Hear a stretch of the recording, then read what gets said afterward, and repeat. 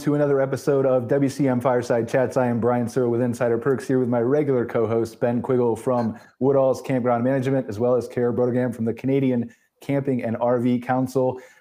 Just a reminder that we are live on multiple different Facebook pages. If you would like to take part in our discussion, which is open today, then please comment and we can pull those in and respond and put those up on screen and involve you guys in the discussion. We are also available as a podcast on iTunes, Google, Pandora, all those kinds of places. And so if you're obviously listening now, then you're either already listening on the podcast or watching on video and don't need to listen to the podcast. So I'm really not sure the value of me telling you that, but it is what it is.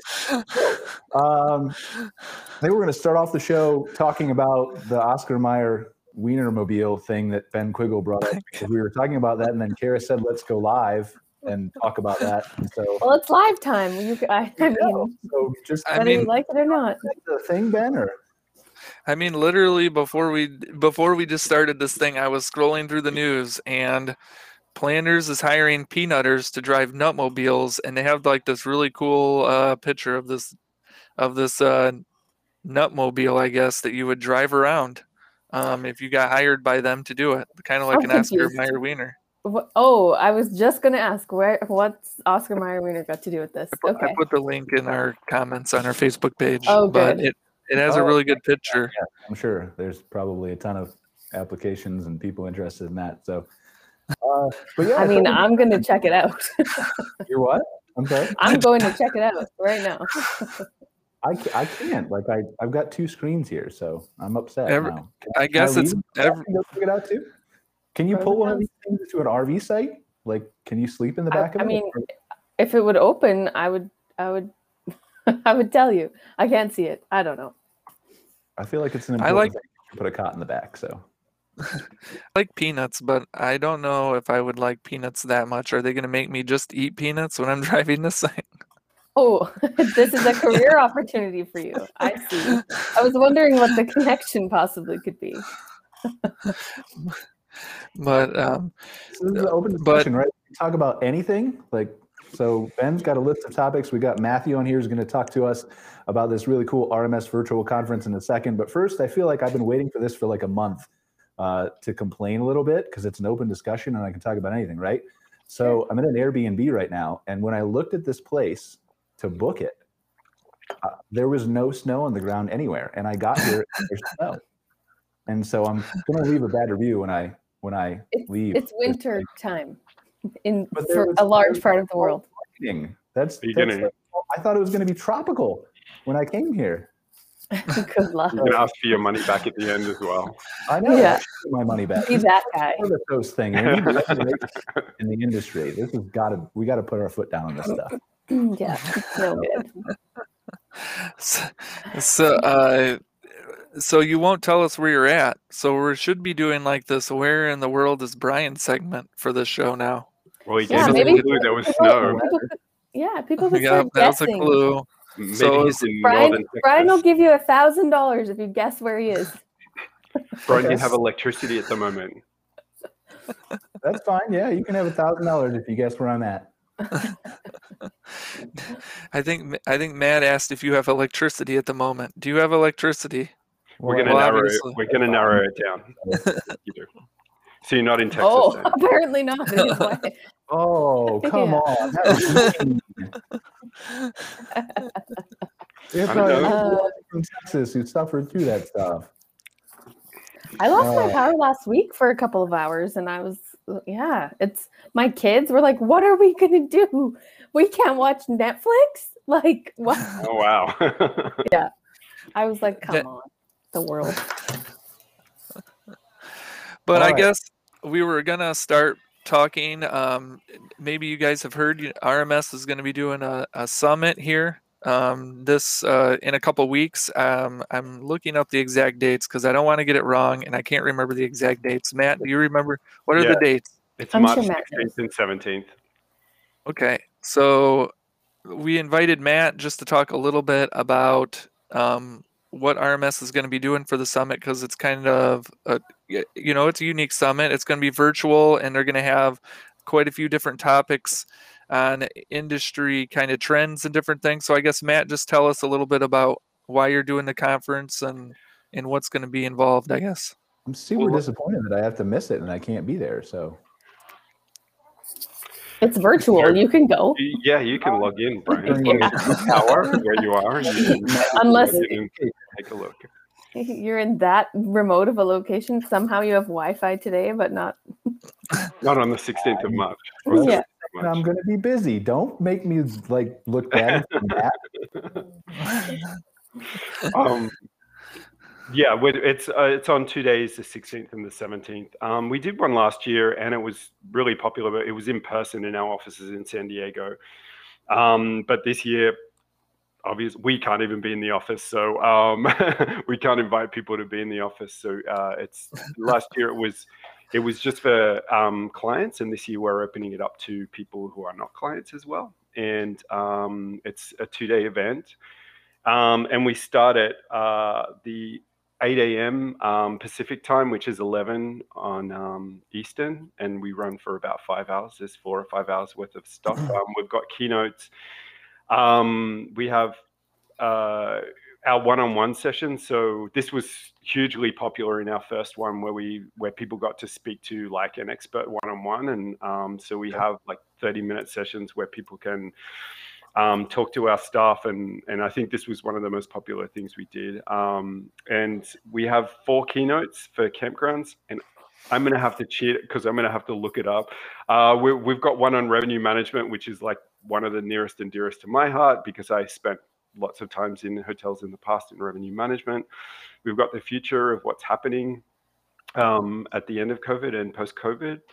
And I think, Ben, actually, you're moderating that one, right?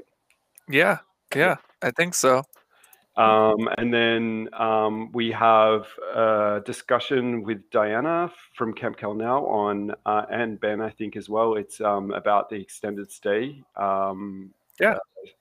trend. You know, people that are actually don't live in their house anymore, gave up their rent in San Francisco, and they're now like digital nomads, and that discussion will be around that. And then we have one that's basically a marketing session with Trevelino Keller, which is the marketing company. Dean, the founder of Trevelino Keller, will be talking, and Angela from Inside Perks will be on that one as well. So we've got some pretty interesting stuff happening over the 2 days.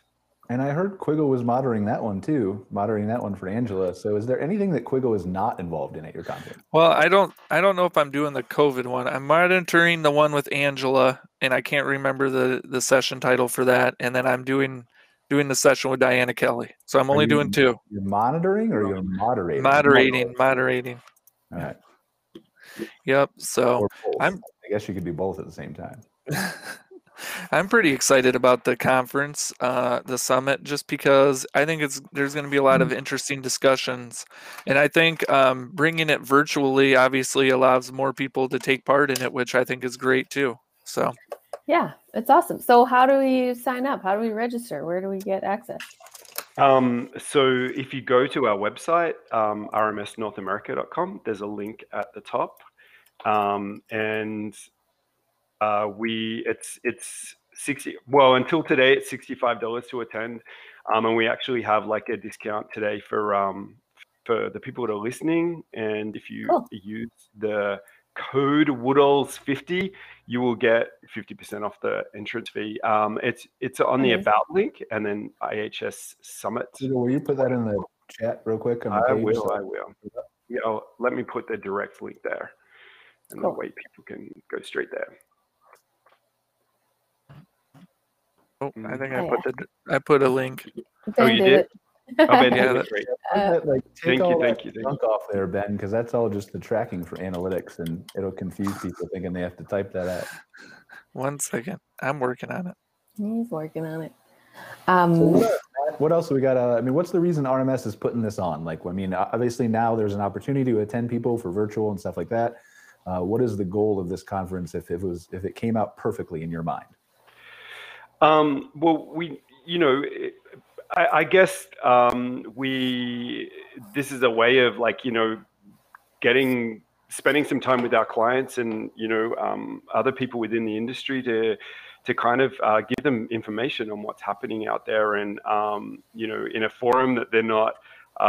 We do webinars every month as well.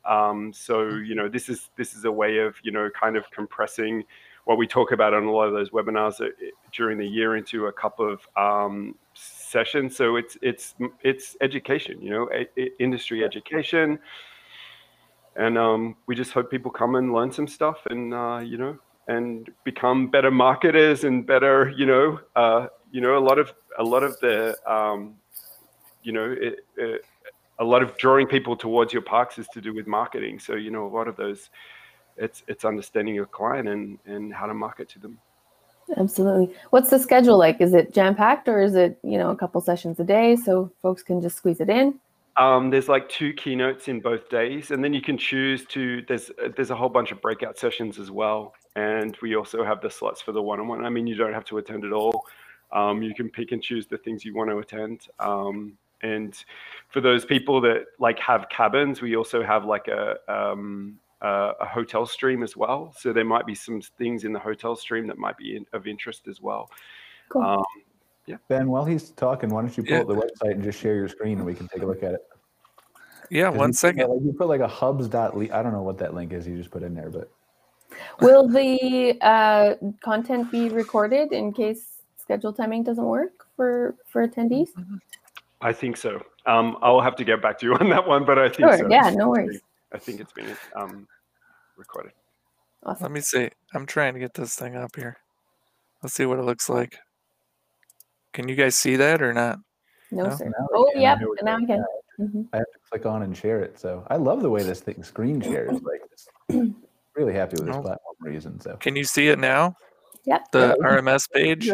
Mm-hmm. Okay, so this is where you can find the information about the summit. There's some speakers. They wisely didn't put my picture up here because I would scare people off really quickly. So we have a comment in the chat. Sorry, that it looks like booking is closed. Is that? That should not be true. Maybe Ben, go try. Yeah, Ben, try it. And feel free to use your credit card and get us all tickets. I mean, you get a discounted rate. Rare. Reserve your ticket today. Let me see. Oh boy, here we go. Is your property ready? Oh, it says closed. Or regular registration closed. So wow.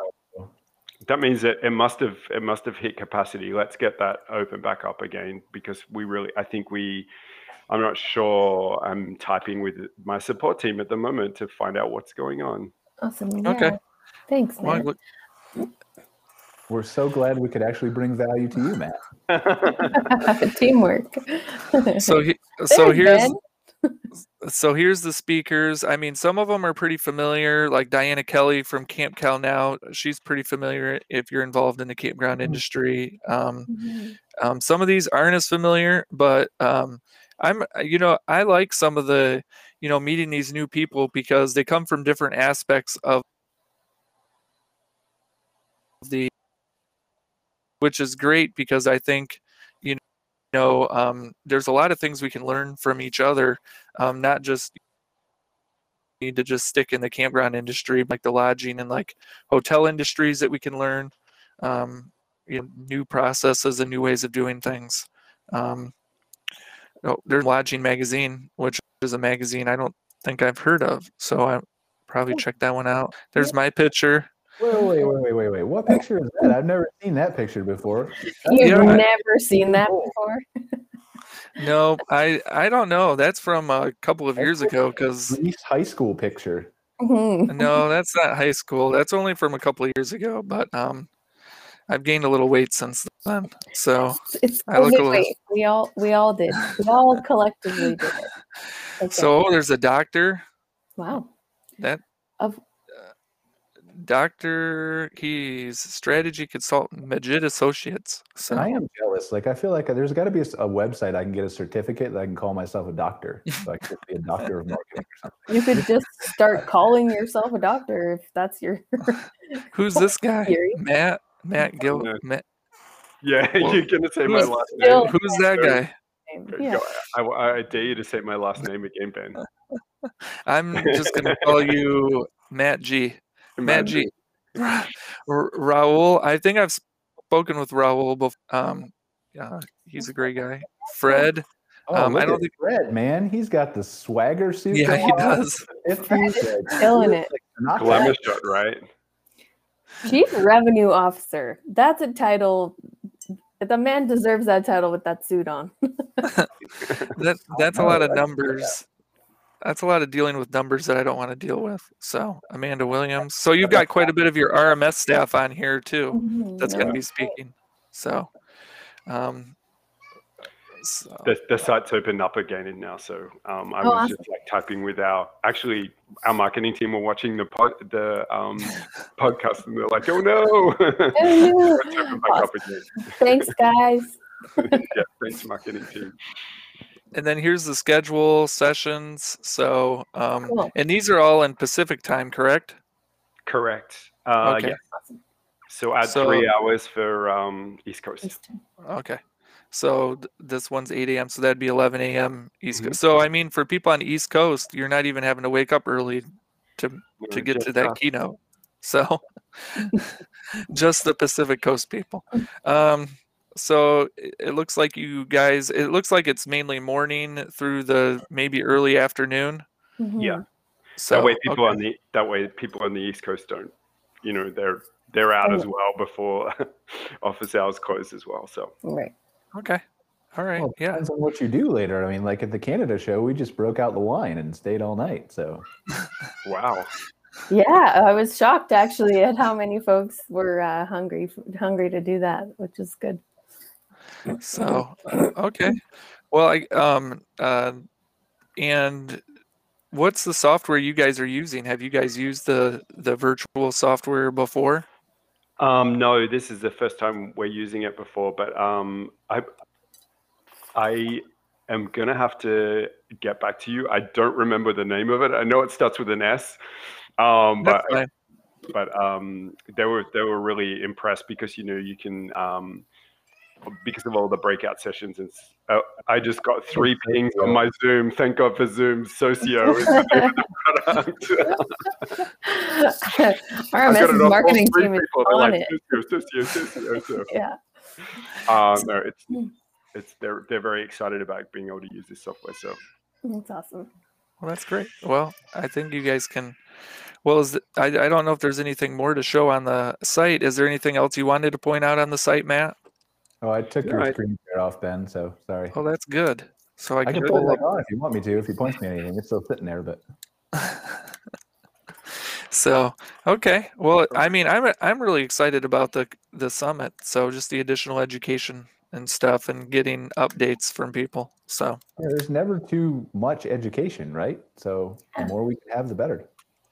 Absolutely. Yeah. Especially, I mean, at that price point with a cool discount code, I mean, you can't go wrong. So I do have an answer back for you about the recording. So they are recorded, and so you can actually listen to it on demand as well. So we're like the Netflix of virtual summits. So awesome. Yeah. See, you don't have to be available on the 16th. Wait, Netflix keeps raising my prices every year. Yeah. What are you suggesting? Who doesn't? Does that's why not do that? That's why you get a mobile phone plan that includes Netflix, and then you don't have to pay for it. That's not a thing in Canada yet. Oh, you guys are so lucky. There's a couple. They all team up now, so you pay for one thing and you get another thing for free. It's great. I think I get HBO Max as part of mine with AT&T, but I don't know. Lucky. Yeah, I don't think I get anything like that. I get Disney Plus and ESPN and Hulu. It's all combined. I don't know if I have just anything get for a Netflix. big giant bill every month. There you go. That's always true. Thank God for that. So I guess one of my other questions would be, so can people pay for the recordings after the show? So like I can't make it to the summit, but I want to watch the recordings afterwards. Is there a separate way for them to pay? If you pay for the summit, and then you will get the this Ananda. It's like Netflix. You can go back in and watch the thing you want to see. Okay. Does it stream in 4K like Netflix with Dolby Digital audio? How good's my face now on this camera? That's what I'm going to say. This is what you get. This is the standards we're meeting. Yeah, it's good enough. It's awesome. No, it's exciting. It's always great to have access to great educational content like that. It's cool to see it happening virtually. It makes it so accessible to so many folks. And like Ben said, it's really cool to have different perspectives brought to the table and learn from folks with different experiences. I'm excited. Yeah. Awesome. I mean, I think as the glamping thing takes off, I think we can learn a lot from like the hotel industry on the service end of things and how they do different things. So maybe. Yeah. What hotel you're learning from? Yeah, I was gonna say. I think some campgrounds and things like that are going to do that better than a hotel ever can. But I'm biased. So, well, I think we'll get into some news now. Cool. Are we letting Matthew go, or are you hanging out with us? Do you want to hang out, Matt? You can hang out as long as you want. We'll never kick you out. Contribute. I'll give you great information about how to get Netflix for free, you know. Yeah. Okay. It's life-changing. But yeah, you can hang out as long as you want. I don't know how busy you are. If you're like me, you just lay around all day and don't really do anything. So I take a lot of naps. And reads news about the peanutters. Yeah, the peanut. Fox News top headline, it even says. Top headline.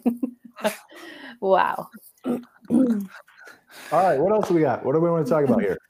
Yeah, I mean, well, I think, we didn't mention, it's been a few weeks. I think the beginning of February, David Berg passed away, which hit the industry pretty hard, I think, anybody who's involved with Arvik, but I just kind of wanted to mention that. And I know we've been personally involved with him. I think he came on the show at the end of November, early December, and spoke with us about a few things, but I was really sad to hear that he had passed away. So he's really... Ben, yeah, I wanted to bring up too, CCRVC did lose a board member also this past week. George Goodrick, who has spent years championing our industry. He works for Adventure Sports RV in Nova Scotia. He's been a fabulous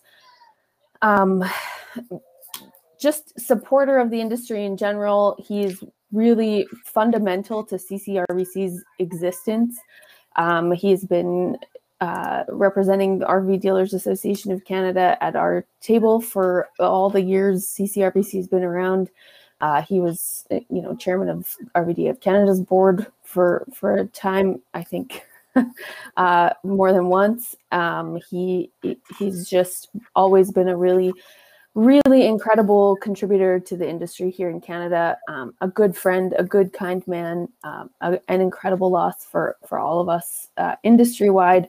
But definitely, I think our group at CCRVC is really feeling that loss. And I wanted to just send condolences to everybody in his family and on his team in Nova Scotia and across this country who called him a friend and like myself, really took lots of great advice from him over the years and relied on him to support our industry. It's a massive loss for us, and he will be greatly missed. Yeah, definitely. I mean, it's always to meet him, like a David Berg, like I talked to him in passing too and stuff like that. I had never really got to glean kind of the knowledge that some of my peers had, just because we just didn't cross paths as much as I would want it to. But all good things, again, same thing, leader in the industry, all that kind of stuff. So it's terrible shame. People, yeah. I mean, I saw some great photos of David Berg that were passed along here the last few weeks. I've ran into him a few times, but not really got to talk to in depth with him. And he was always willing to share like comments for stories and do different things, like come on our show and talk about different topics. So he, I think one of the pictures I had seen Arvik was circulating was him with his big red. He had like a 48 Ford that he delivered lobsters in at his campground in Maine. So that was kind of neat. Just seeing that truck and kind of what he was able to do with the campground. So he'll definitely be missed in the industry. So yeah, it's monumental loss for all of us. I think on both sides of the border, when you kind of have these really strategic individuals who contribute over and above their own businesses and their own, interests to just make things supportive and collaborative and successful. It's so difficult to lose that. Yeah, definitely. But I guess transitioning from that, we did see some good news this morning.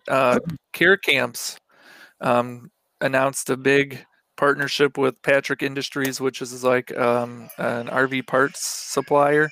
So they supply a lot of different parts to like RVs companies and boating companies and related industries.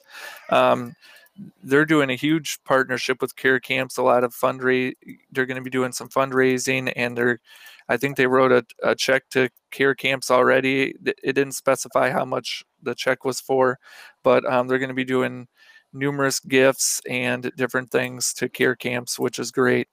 And for people who don't know what Care Camps is, they provide kids with cancer and their families a chance to go spend time at like at special oncology summer camps where they can get the care they still need since they're fighting cancer, but they can also experience outdoors and camping. So that's great. So go and be kids for a while. Yeah. I mean, it's great to hear Patrick stepping up like that. And I know a lot of people in the RV industry have, and a lot of people in the campground industry as well. So that's great to hear. So Absolutely. Yeah. Any support for Care Camps is great to see. I know we're here at CCRVC kind of working to launch some more initiatives with them too, specifically to support their camps on this side of the border. So it's, a incredibly valuable organization. I'm so excited to get to work with them. Yeah, definitely. We also saw that RV shipments were way up again. I think they were up almost 40% in January. So that's great year over year. So interesting thing I would like to know, like we all know that RV shipments are up, right? But are these shipments that are up for, you said January, are they orders from like last July that are just now getting filled, or are these placements of new orders that have been made in January that will be filled months later? Yeah. So I think, it's important to be cautious about these numbers because, like you said, lots of times those things are catching up. But I think what we're seeing now is this trend where every month it's 40% up and 50% and things like that. So now it's kind of setting this trend where, maybe they're catching up, but we're seeing those numbers stay really positively successful month after month. Yeah, and the dealer demand is still there. So obviously, the dealers just need the units so bad. And I know from the dealer perspective, they keep saying that dealers are having tons of customers still coming in and wanting units. So, so I imagine some of it's catching up and then some of it's just trying to keep up with new business. So, either way, it's great. I was just curious which one it was. I didn't know if you had any data on that. So. No, the numbers just show the shipments. So the numbers of shipments that the manufacturers are shipping, they don't really dive. The monthly numbers really don't dive too much into. It's probably like they keep into those capacity and churning them out faster, and that's why the shipment. Okay. Yeah, I know SSI. Oh man, I can't remember the full name of the company. They do like a retail sales numbers. Statistical Surveys Incorporated, they do like retail numbers for the companies, like sales numbers. So I think maybe that breaks down a little bit more into what you're talking about. So, but I haven't seen anything recently from them. So, but I also saw the Canadian numbers. I guess I think the Canadian numbers were down a little bit, right, Kara? For various reasons. Well, yeah. So I think there's some limitations surrounding, getting stuff across the border and all kinds of tariff impacts and things like that. But and also, I mean, the depths of winter here. And I think, we're seeing things like the used market really doing some incredibly surprising things too. So, there's some hurdles. You're hearing about there being zero place to store RVs and stuff because all of the storage facilities are full. If we're shipping in thousands of new RVs every month, we're going to need somewhere to park them, when they're not being used and things like that. There's all kinds of little ripple effect stuff happening. And I think typically, we're seriously impacted by the seasonality of things. But I think, I know lots of the RV dealerships that I specifically work with here in Alberta are really amping up sales and doing some unique stuff. They're renting out big commercial facilities to do kind of indoor but COVID safe, scheduled appointment based sales and things like that. So they've got some unique, cool stuff that they're strategically working on to, keep product moving. But I think overall, definitely, that's a typical thing we see at this time of the year. Things slow down in the cold, and we'll see things pick back up here in the coming weeks. Do you have any clarity, Kara? And then I'll ask Ben the same thing about the U.S. But do we have any clarity about how, like, we're talking about RV shipments, but what about glamping shipments, like tents or cabins or things like that? I mean, obviously they're up and there's delays, but do we have any clarity how much? No, I don't have clarity about how much. It's actually one of the things I'm kind of most excited about in kind of fallout from the Canadian conference we just held in January is we've established great relationships and connections with a lot of those product providers. And so I'm hoping to be able to gather that data from them better going forward. But I think there's also, it's such that sector of the industry is in its infancy really here in Canada. So, I expect we'll see this. Yeah, I expect we'll see this quick, like suddenly we'll see a bunch of units probably move and then it might drop off for a bit and then level out. But I do think, orders, if you haven't ordered your glamping units already, you might not see them in 2021. So, there's some backlog stuff to consider there too. And I think that's going to be a hurdle in getting those sales and numbers and moving that product around. I mean, probably cumbersome to deliver a TP, which is tough during a pandemic too, I think. Yeah, I think down here in the US, I mean, we call the companies and we talk with them directly, but I don't think we don't have any like compiled data from someplace. I mean, that would be great, but there is so many different companies. Yeah. And even at Woodall's, we don't even, we talk to quite a few of them, but there's new ones popping up all the time. There's a ton of really small tent makers that we don't even really get to. I mean, it would be difficult. Plus we have UK companies that are coming over and selling tents and having more success now over here too.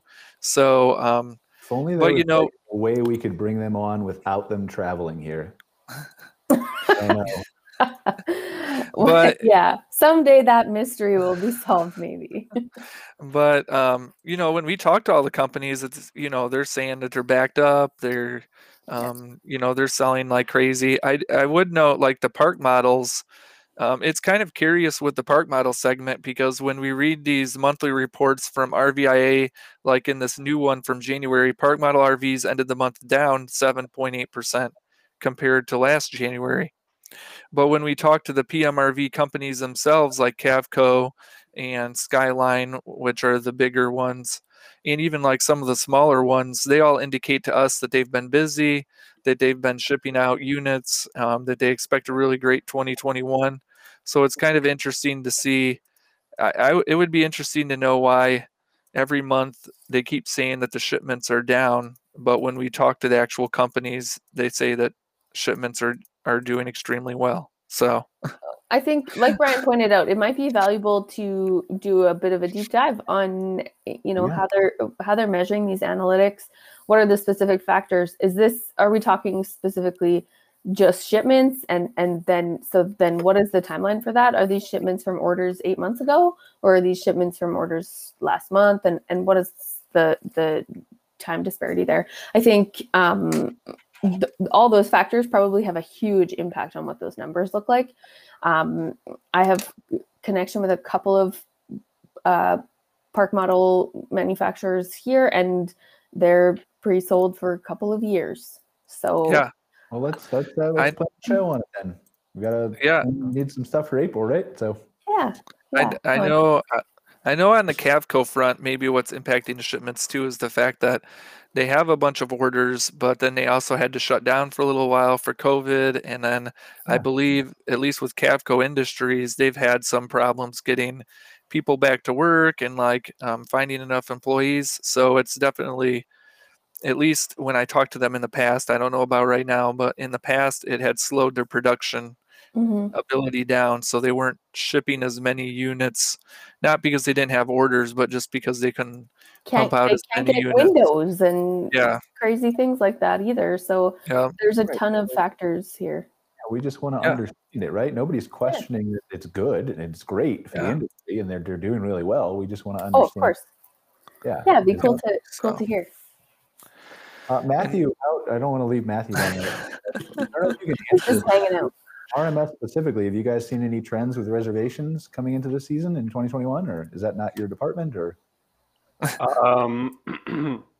think we're putting you on the spot. I know you are. I normally look for this stuff. Hang around, and I didn't want to lead him in the quarter. No, that's fine. That's fine. I think that one thing that we're seeing coming, because we have parks are doing pretty well, right? It's not like they were even doing well during the pandemic, especially in certain states where there weren't a lot of lockdown, and a lot of parks actually got classified as because they're places where people live, they were kind of open for business. So those parks did pretty well during the pandemic. I think what happened was that it's pretty steady, right? People still know that a park is much safer to stay because it's outdoor.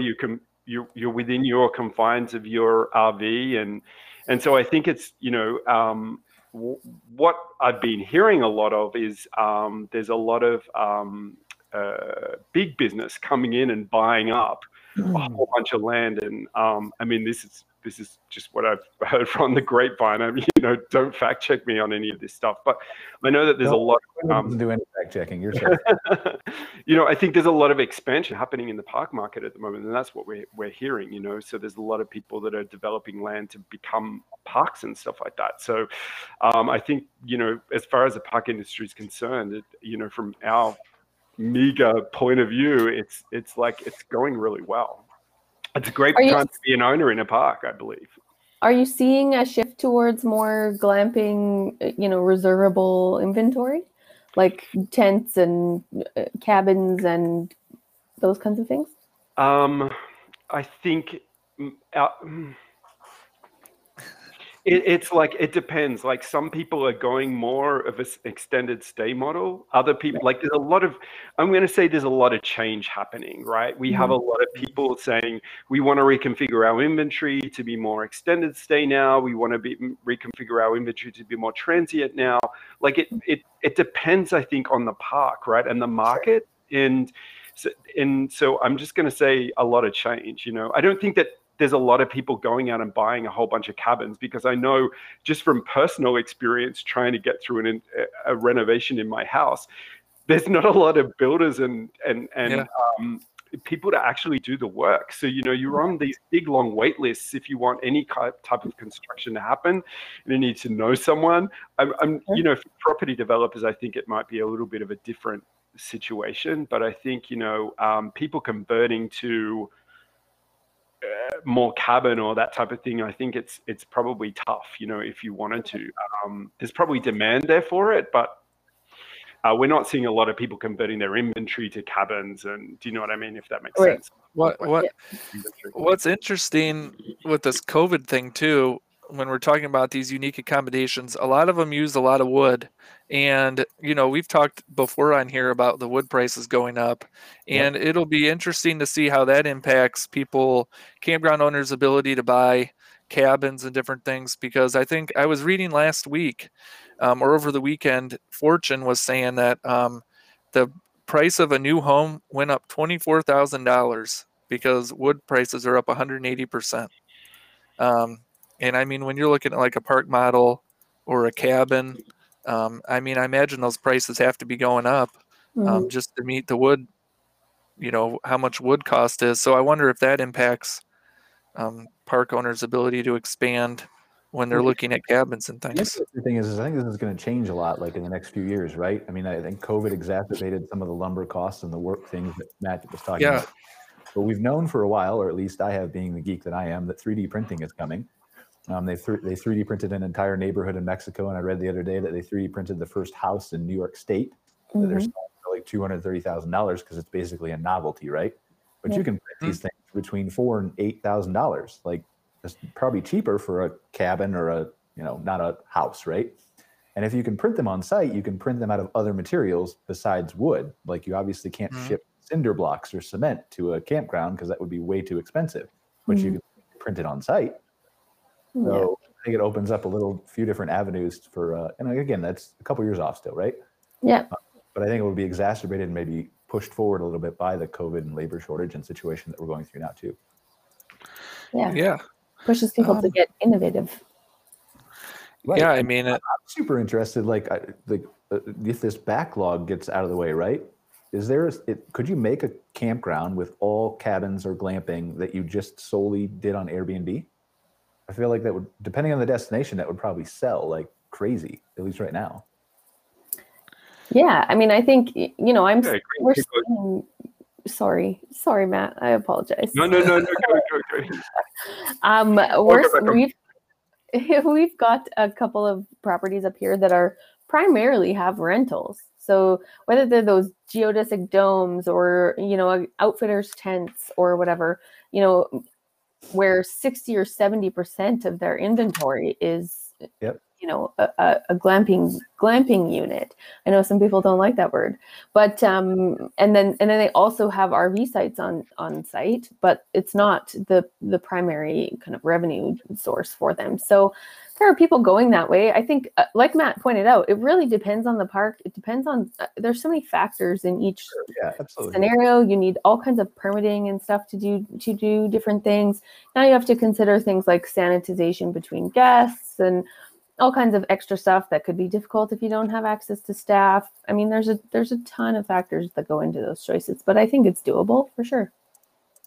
I don't, with all the extra stuff, campers are definitely demanding more of the cabins and the glamping stuff. There's definitely a segment. It'll be interesting to see if this kind of for the campground owners, whether it kind of slows down the momentum they had towards adding more of those, because they do have to have more staff and cleaning and the costs. I don't know. I mean, maybe if there's some campground owners listening, maybe they can comment on if they're adding a new cabin and if the costs are going up and stuff like that. So challenges with labor and stuff like that Kara brought up. But you're also talking about charging $150 to $300 to $400 a night versus $30 to $80 for an RV site. Right. But you do have access now suddenly to this segment of the market that doesn't own an RV, that would like to try to vacation or go on a trip more domestically and wants to do it in a way that feels safe and secure to them, that's maybe a little bit more secluded than in a hotel or a standard hotel. So suddenly there's appetite from travelers who are used to spending $100 and some a night to vacation in a different way. And so, it's an interesting strategy to try to capture some of that market.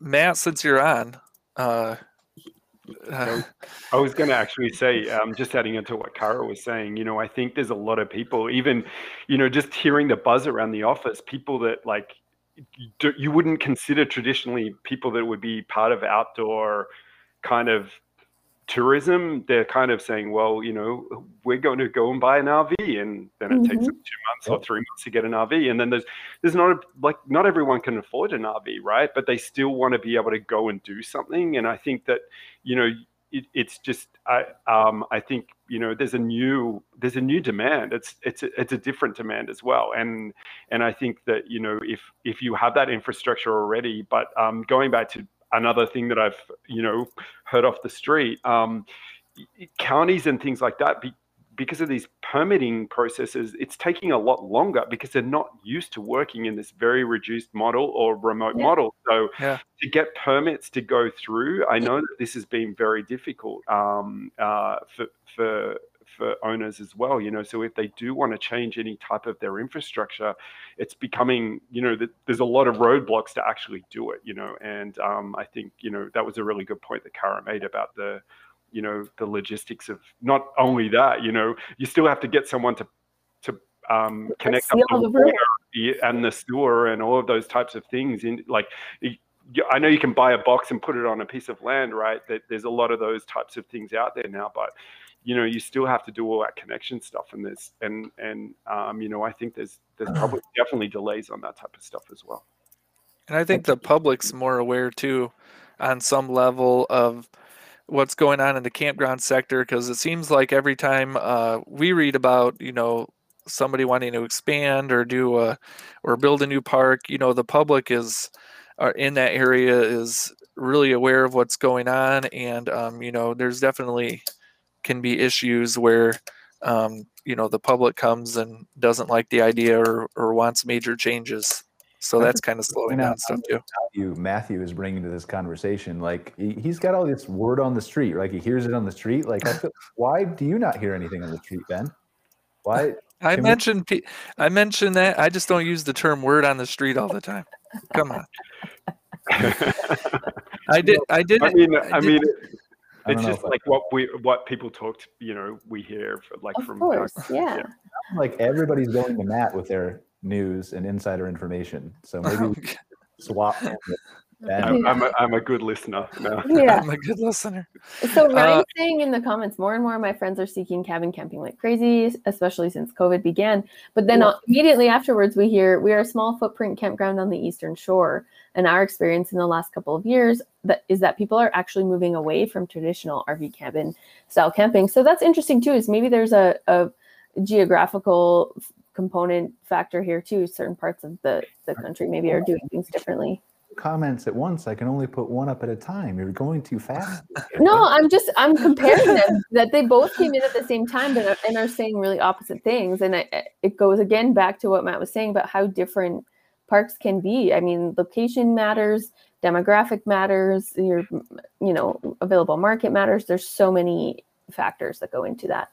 I want to put up Ryan for a second, because Ryan is my new hire at Insider Perk. He just started this morning. Oh, wow. So welcome, Ryan. Get paid for it. So, anyway, that's Ryan. Hi, everybody say hi to Ryan. Hi, Ryan. Welcome. And then we have, I'll put up Warner's here. Warner's comment you were reading too. That. And he also commented, or she, I don't know if it's Warner, is it his name or her name? I don't know. We suspect, she also mentioned that we suspect that a combination of social trends, income, and obviously COVID plays a role. So there's a bunch of different ways. Yeah. So. I think that's also an important thing. Like, as I was really careful about saying that I think that there was a lot of parks that were adversely affected because of the state mandates, right? And it was very difficult for them to operate under the conditions and the rules that the states had put in place, and even the counties, right? Even being in San Diego, and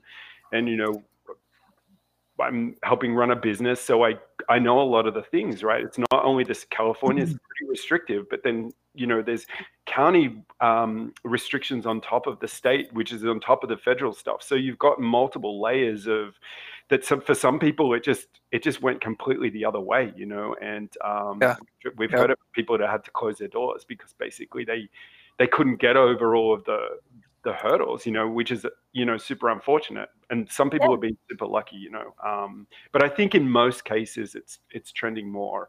But just to comment on one is, we've heard about these situations as well, where it hasn't been all roses, Absolutely.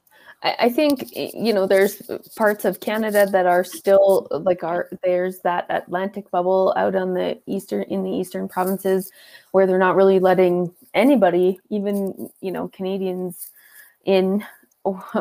So, that has a really difficult impact on those local, especially tourism-based businesses and things like that are, trying to make ends meet. It'll be interesting to see what happens out there this spring and if they open things up a bit more. Otherwise, I do think we're going to start seeing campground operators out there, having to make some hard decisions about the longevity of their businesses. Matt, since you're here, I don't know, are you familiar with RV Travel, the newsletter that goes out to thousands of RVers every week? Is anybody familiar with RV Travel? I've heard the name, but I'm not. You can explain it in a second, but I just want to say one of the, Kara, and same thing with Ben. If you guys know any campgrounds that are struggling with restrictions or not being able to get the kind of people that the rest of the industry is seeing, send them to me and I'll help them for free and do whatever I can do to help save their business. So absolutely. I hope if any of them are listening, reach out to Brian too. Yeah, and that's through your company, right, Brian? Yeah, you can give yourself a plug. Insider Perks. We're not going to design a brand new website for them, right? But I'm happy to sit there and talk to them for an hour or two about consulting and how to shift their marketing to local and see what we can do for free to help them. So, yeah. So I guess since Matt was here, I wasn't really going to bring this up today, but since Matt's here and he works for a reservation provider, why not? RV Travel had this article that kind of talks about dynamic pricing. And I was a little hesitant to mention it because I know campground owners get a little jittery. They're a little afraid that RVers are going to find out that they're doing dynamic pricing for some reason and tell other people, and that it's going to scare people away from their park, which I don't really know if that's true because they've been doing it in hotels for a long time. But he, one of his writers wrote an article about, it's titled "Campground Crowding, a Secret Reservation System Code That's Costing You Money." and it kind of goes into how bad dynamic pricing is. It was really kind of shocking to me because it's just surprising, I guess, because they do this in other areas like hotels and airlines and stuff, and it's just kind of surprising how the campground. The blunt truth is, Ben, there's a lot of people who don't like dynamic pricing. Right? We're aware that there's owners that aren't happy with it, and obviously some of the guests aren't happy with it too, because why would you want to pay more than your neighbor, right?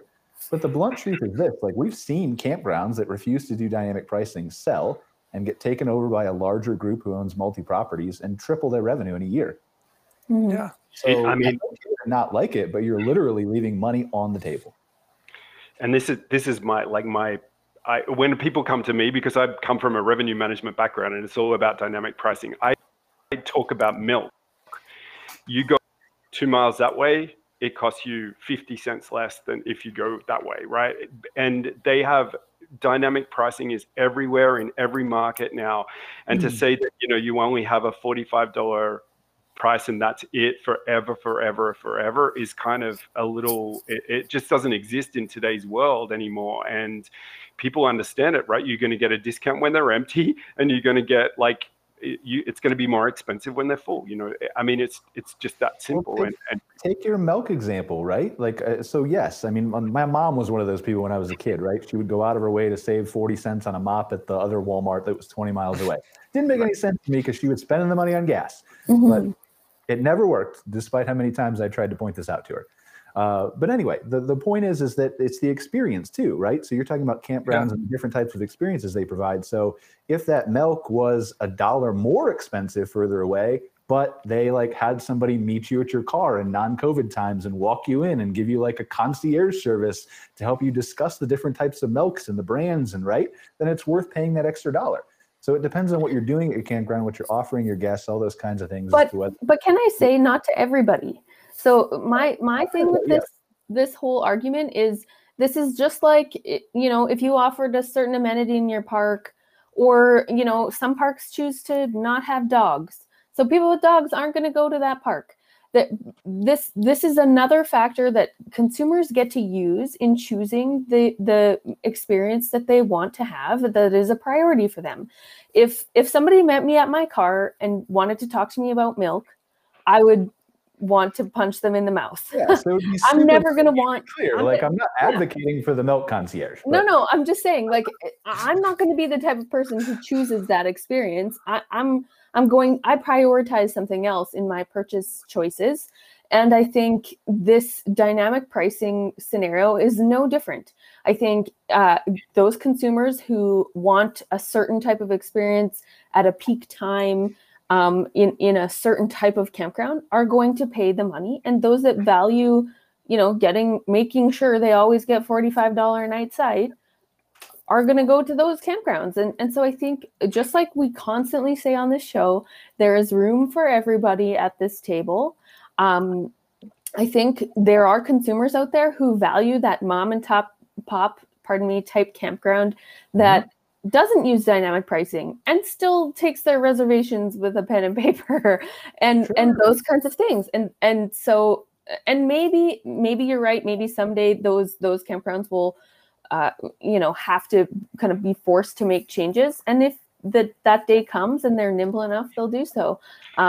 It's just kind of the reality of consumerism, I think. Right. I think the other thing is, you have to be forced to move to dynamic pricing, certainly, but the fact remains that you are leaving money on the table. If you're okay with that, that's perfectly fine. Yeah. There's nothing wrong with that. Mm-hmm. I think the other thing is there are strategies, right? And I can go on and talk about this for a long time, but you can still sell to those people that are your VIP people at the same price. Like, the person who comes new to your website doesn't know on the 14th of May last year, your price was $47 and now it's $58. They don't know. So, like, you have to have strategies in your rate. Sorry, I get super passionate about this because this is my history, but there's strategies for dealing with, like, those types of guests that come to your place every single year and want to stay at Site 105, right? You want to treat those people with the gold, with the red carpet, the same way you did every single year, and you should treat them the same, right? And there's strategies with rates to make sure that Mr. and Mrs.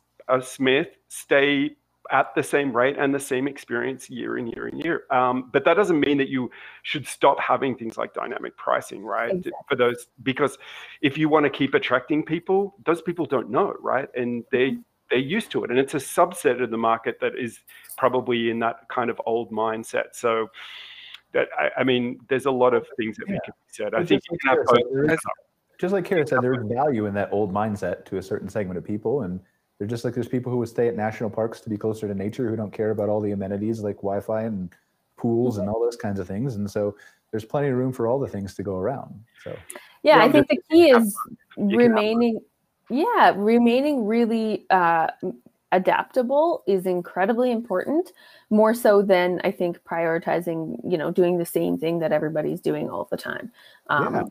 So I think, I think maybe too, the campground industry gave themselves a little bit more of a headache because they waited so long to do some of this stuff. You know, they're definitely, I put the link to the article in the comments. So if you click on the link, you can see the article has a lot of reader feedback. So, I mean, there's quite a few quotes, and if you go down, it's interesting just to see what some of these people think. But, you know, I think some of it too is they just waited so long to implement stuff like this, and people are kind of reacting negatively. It's new. It's a change. Lots of people don't do well with change. And I think as time goes on, people are just going to kind of begin to understand the fundamental kind of decision making behind it. And if they don't, they'll stay at the campgrounds that don't do dynamic pricing yet. Right. And again, just like we've discussed, there's so many people in this industry to go around that person who doesn't want to stay with dynamic pricing is going to be replaced by somebody who does. Yep. Don't be afraid of it. if that's something, if that's the direction that you want to take your campground. And For don't sure. be afraid to not do it either, as long as you're comfortable with where you're at and where you're going and what your business model is. Yeah, it's important to kind of measure all the, or weigh all of the factors and understand a topic too. Nothing's more frustrating than hearing somebody make the argument that, you know, I don't want to do that, but they can't back up why. You know, it's important to understand the dynamic behind it. Talk to somebody like Matt, who's really passionate about it and can give you some great information about the strategies you could use that you know could make it work for you. I think those things are incredibly valuable in making those decisions. Yeah, Matt, what's the word on the street about this? He already said. Well, I know as it's his I said, opinion, I think okay. you can live in both worlds. You don't need to Yes, pick a lane, exactly. right? And that's the thing. If you have your strategy set up properly, you can live in both worlds. And why would you, if someone's willing to pay you more, why would you like cut off your nose to spite your face, right? Sure. But you can keep the same thing for your, you know, those people that want that kind of fixed price model. I just think those people that want the fixed price model are the people that come to your campground year after year after year, right? And so you know who those guests are. You don't like, and you know, you can maintain still being that bastion of fixed pricing if you want to a certain segment, and then to the other people that you can make more money on, you make more money. You know, I think they're I think they're mutually exclusive. You can do them both. You can have both situations. Absolutely. I love that. I think when we talk to campground owners, I haven't heard any negative experiences once somebody switched over to that kind of pricing model. Usually it's, I can't believe I waited this long, or, Yeah. I haven't really heard any negative experiences. Maybe they have a few people at first that don't like it, but then they move on and, they make more money. So when you make more money, some of that negative attention doesn't seem to bother you as much. So, well, but again, I mean, just, it is important. Like what Kara said is important, that it's a personal preference. Like if you're okay with doing pen and paper, and you're okay with where your business is growing X percentage a year, and you don't want to grow, you don't want to get crowded, you don't want to, like, if you're just happy being you, then that's fine. Continue to be you. Absolutely. Yeah. I think, that's the biggest thing about kind of everybody getting to run their own little business and make those choices for themselves. And it's important that, like I said, adaptability, very valuable. Another piece of news I thought was interesting as we turned the calendar into this year was, we've been hearing a lot about like solar power and energy and like electric, sources for power, different things. And when we turned into 2021, it seemed like some of that really took some attention, because I think GM announced that they were going to try to go electric only by 2035, I believe. And that in turn has led to quite a few articles about electric like RVs and, whether we're going to be seeing some of that here down the road here pretty soon. And I think it's an interesting, idea that, campground owners kind of need to think about. I know when I've spoken with electric component suppliers to the campground industry, they kind of say that some places have started buying chargers, but not a lot. And, but it's a very interesting concept, that we could be seeing all electric RVs here soon. And what does that mean for campground owners? Well, it's demand based partially, right? Yeah. From the beginning. So if you've got a company that starts manufacturing electric RVs by the thousands or tens of thousands, then campgrounds are going to add that because they want to have those people at their park. Whether there's a more higher charge for that site, certainly that's acceptable if that's causing the park to have a higher electric bill, right? But they're going to put in those pedestals if there's tens of thousands of RVs driving around that are electric. So, well, and again, those folks with the electric RVs are going to seek out the campgrounds that can service them, the way that they expect.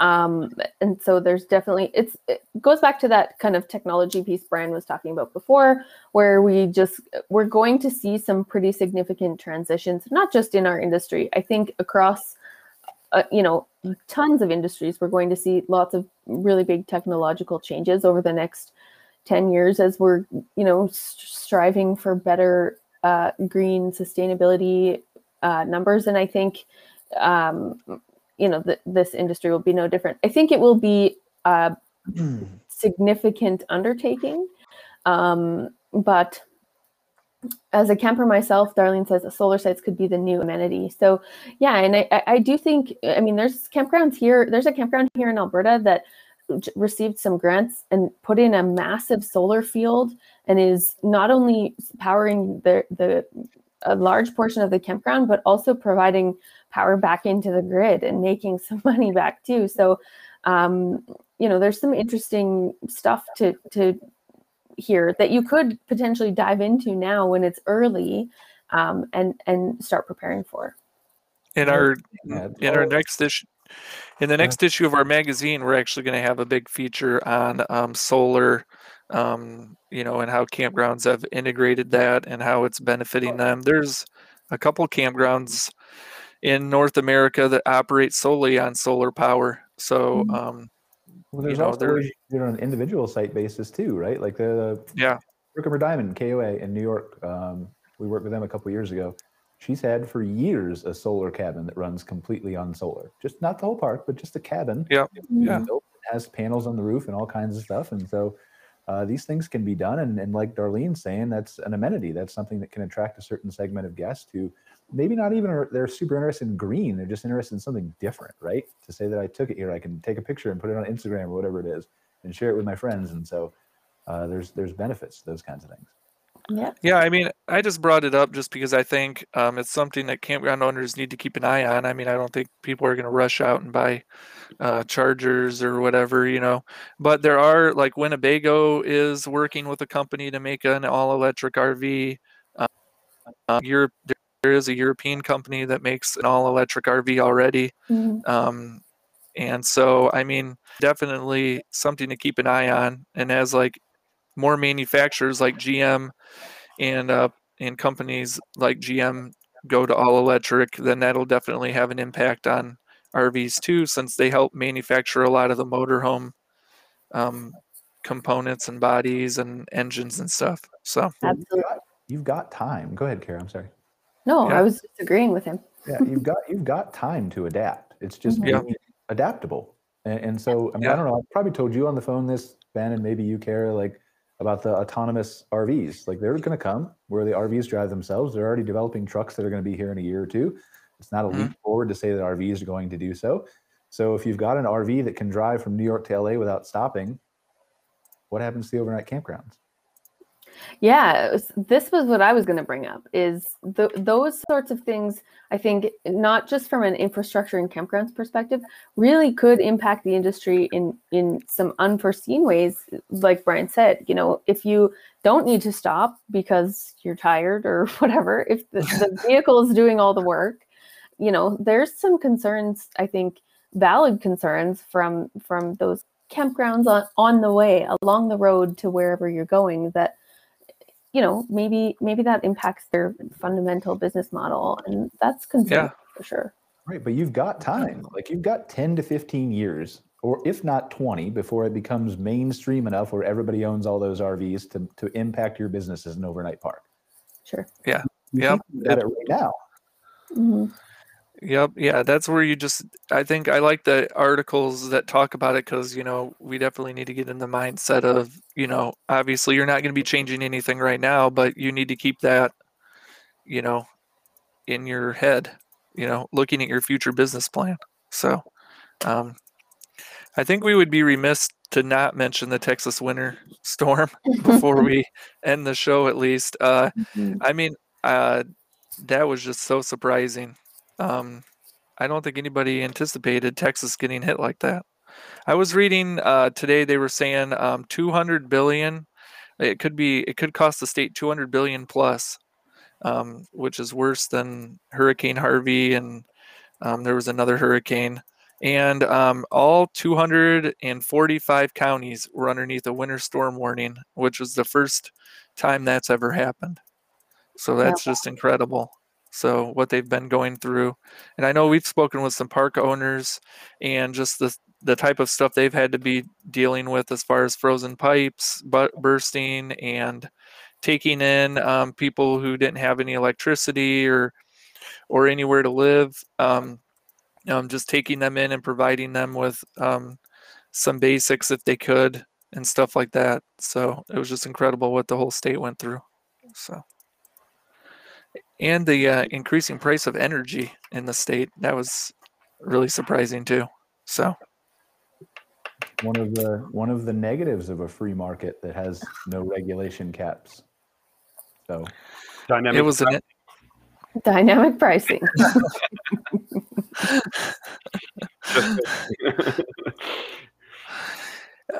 Ryan said it was a nightmare. Yeah, it looked like a nightmare. Ryan lives in Dallas, so yeah, I mean, I think we all live, except for maybe Matt, but like Kara and Brian and we all live in northern areas. So, we read about what, when I first read about what Texas was going to get hit with, I'm like, oh, that's no big deal.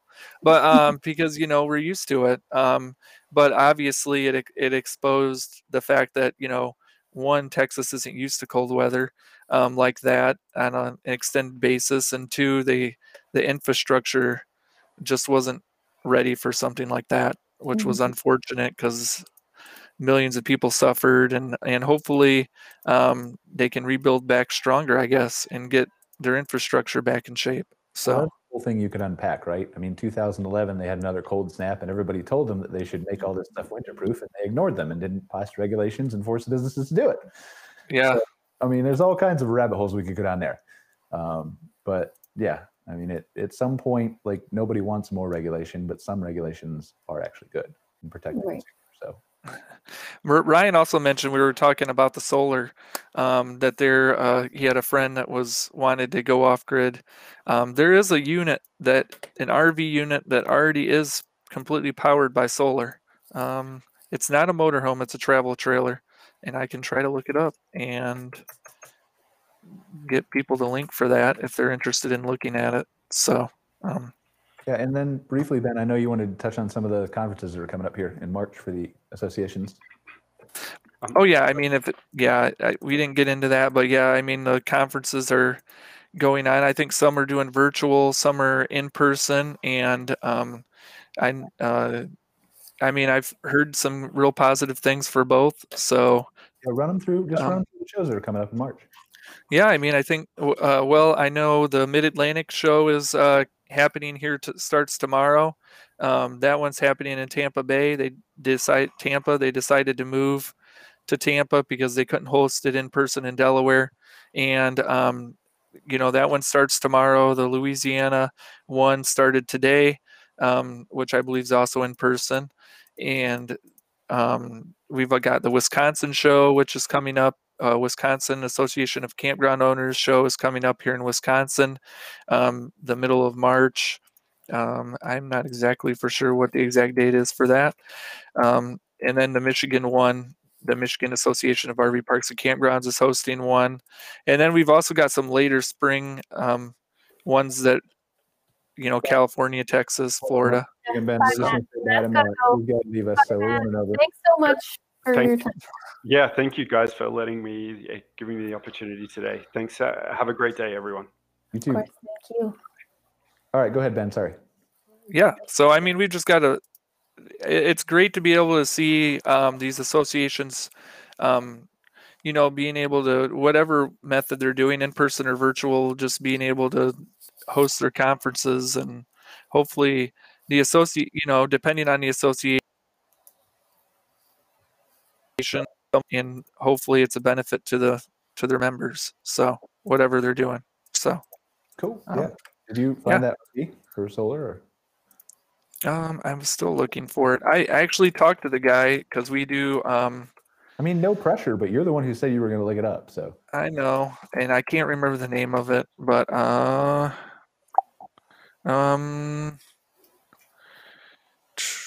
well, I would probably have to do a little bit more research, but I can find it and put it on the comments when I find it. Promised, under-delivered. It is what it is. But anyways, I talked with them, and hopefully the company's still in business. Who knows if they're still in business? It was pre-COVID. It was in 2019 when I spoke with them last and got a tour of the unit. So hopefully they are still in business.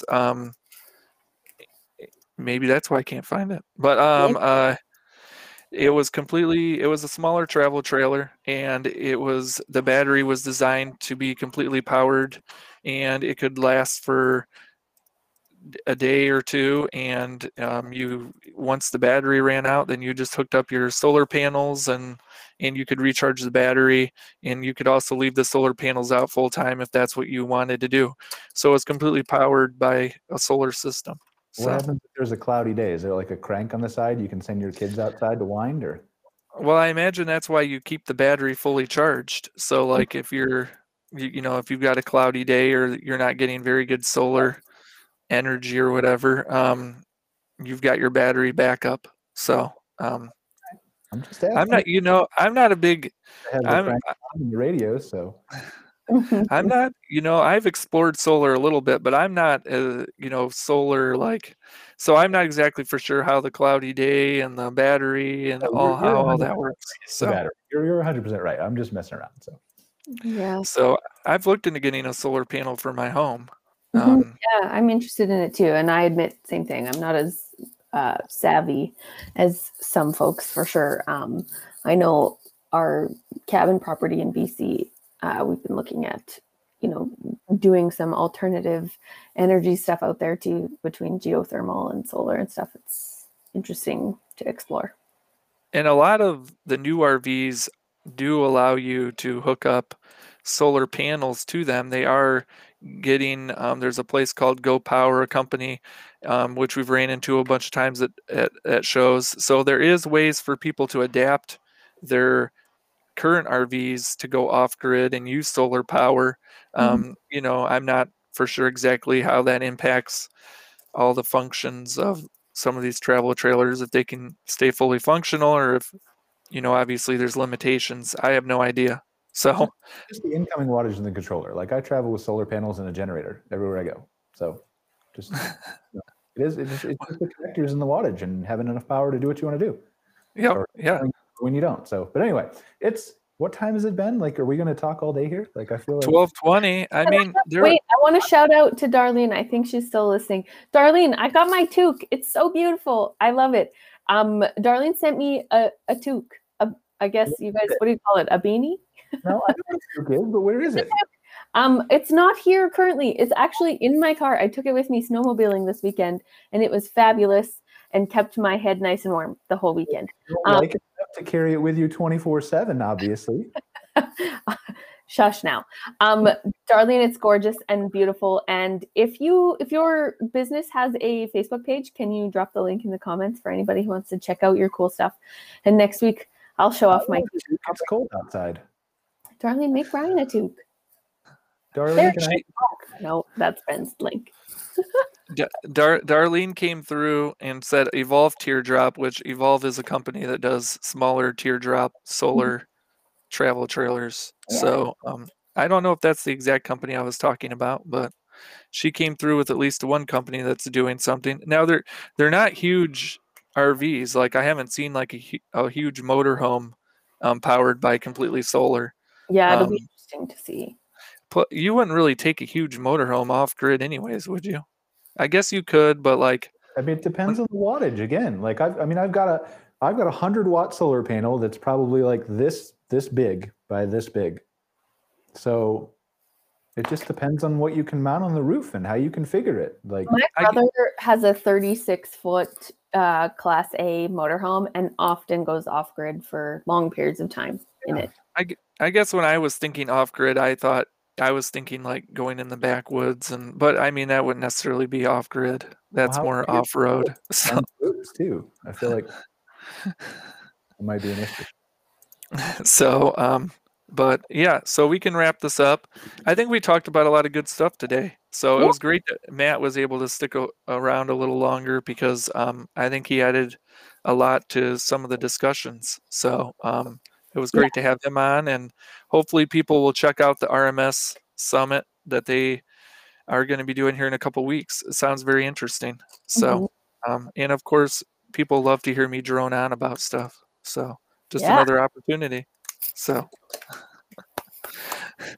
and maybe next week, Brian will give us another clue in this Where's Brian adventure that he's been going on. So Maybe, you never know. Unlikely. okay. Well, thanks Ryan for commenting. He's commented a bunch too. He has a couple comments here on the solar. It looks like Forest River might have something as well. So, well, thanks everyone. Next week we're going to be talking about marijuana. We got to talk after the show about April still, right? We were going to do that. So yeah. Let's talk about our April show when we get off the air, but really appreciate everybody being here with us. Yeah, super great show. Really impressed with Matt and all the commentary as usual by Kara and Ben, and whatever little value that I brought to the conversation as well. And so, yeah, really looking forward. What are we doing next week? What's next week? Marijuana, tourism, weed tourism. Well, yeah, we'll be talking about cannabis, I think, and how it's how that works in some of the parks. And is marijuana legal in Michigan, Ben? Yes, it is. And I'm going to need to demonstrate how this works at campgrounds next week then for us. I'm going to get a smoke machine going, so it's going to be all smoky, and I'm going to wear like a Jamaican beanie hat. So like a Woodall's branded bong. Okay. Wow. Yeah, I won't get fired for that one. Yeah, marijuana is legal across Canada. I know campground owners are dealing with some of the fallout of that and some hurdles surrounding it. I know there are some campgrounds that are specifically doing cannabis focused tourism and doing kind of tours and all kinds of tastings and all kinds of stuff. So I'm hoping to get some folks to contribute from that side of things too, but we'll see. Yeah, and I have a woman that's agreed to be on that operates a campground in Colorado that doesn't necessarily advocate for weed at her park, but she doesn't mind it. It should be a good conversation. She's been dealing with it for a long time, and so she has a lot of good insights into what park owners can do, and if they have people that want to smoke marijuana at their parks and things like that. So should be a good discussion. So can you at least eat brownies next week for us, Ben? I'd prefer Ben. I vote for no.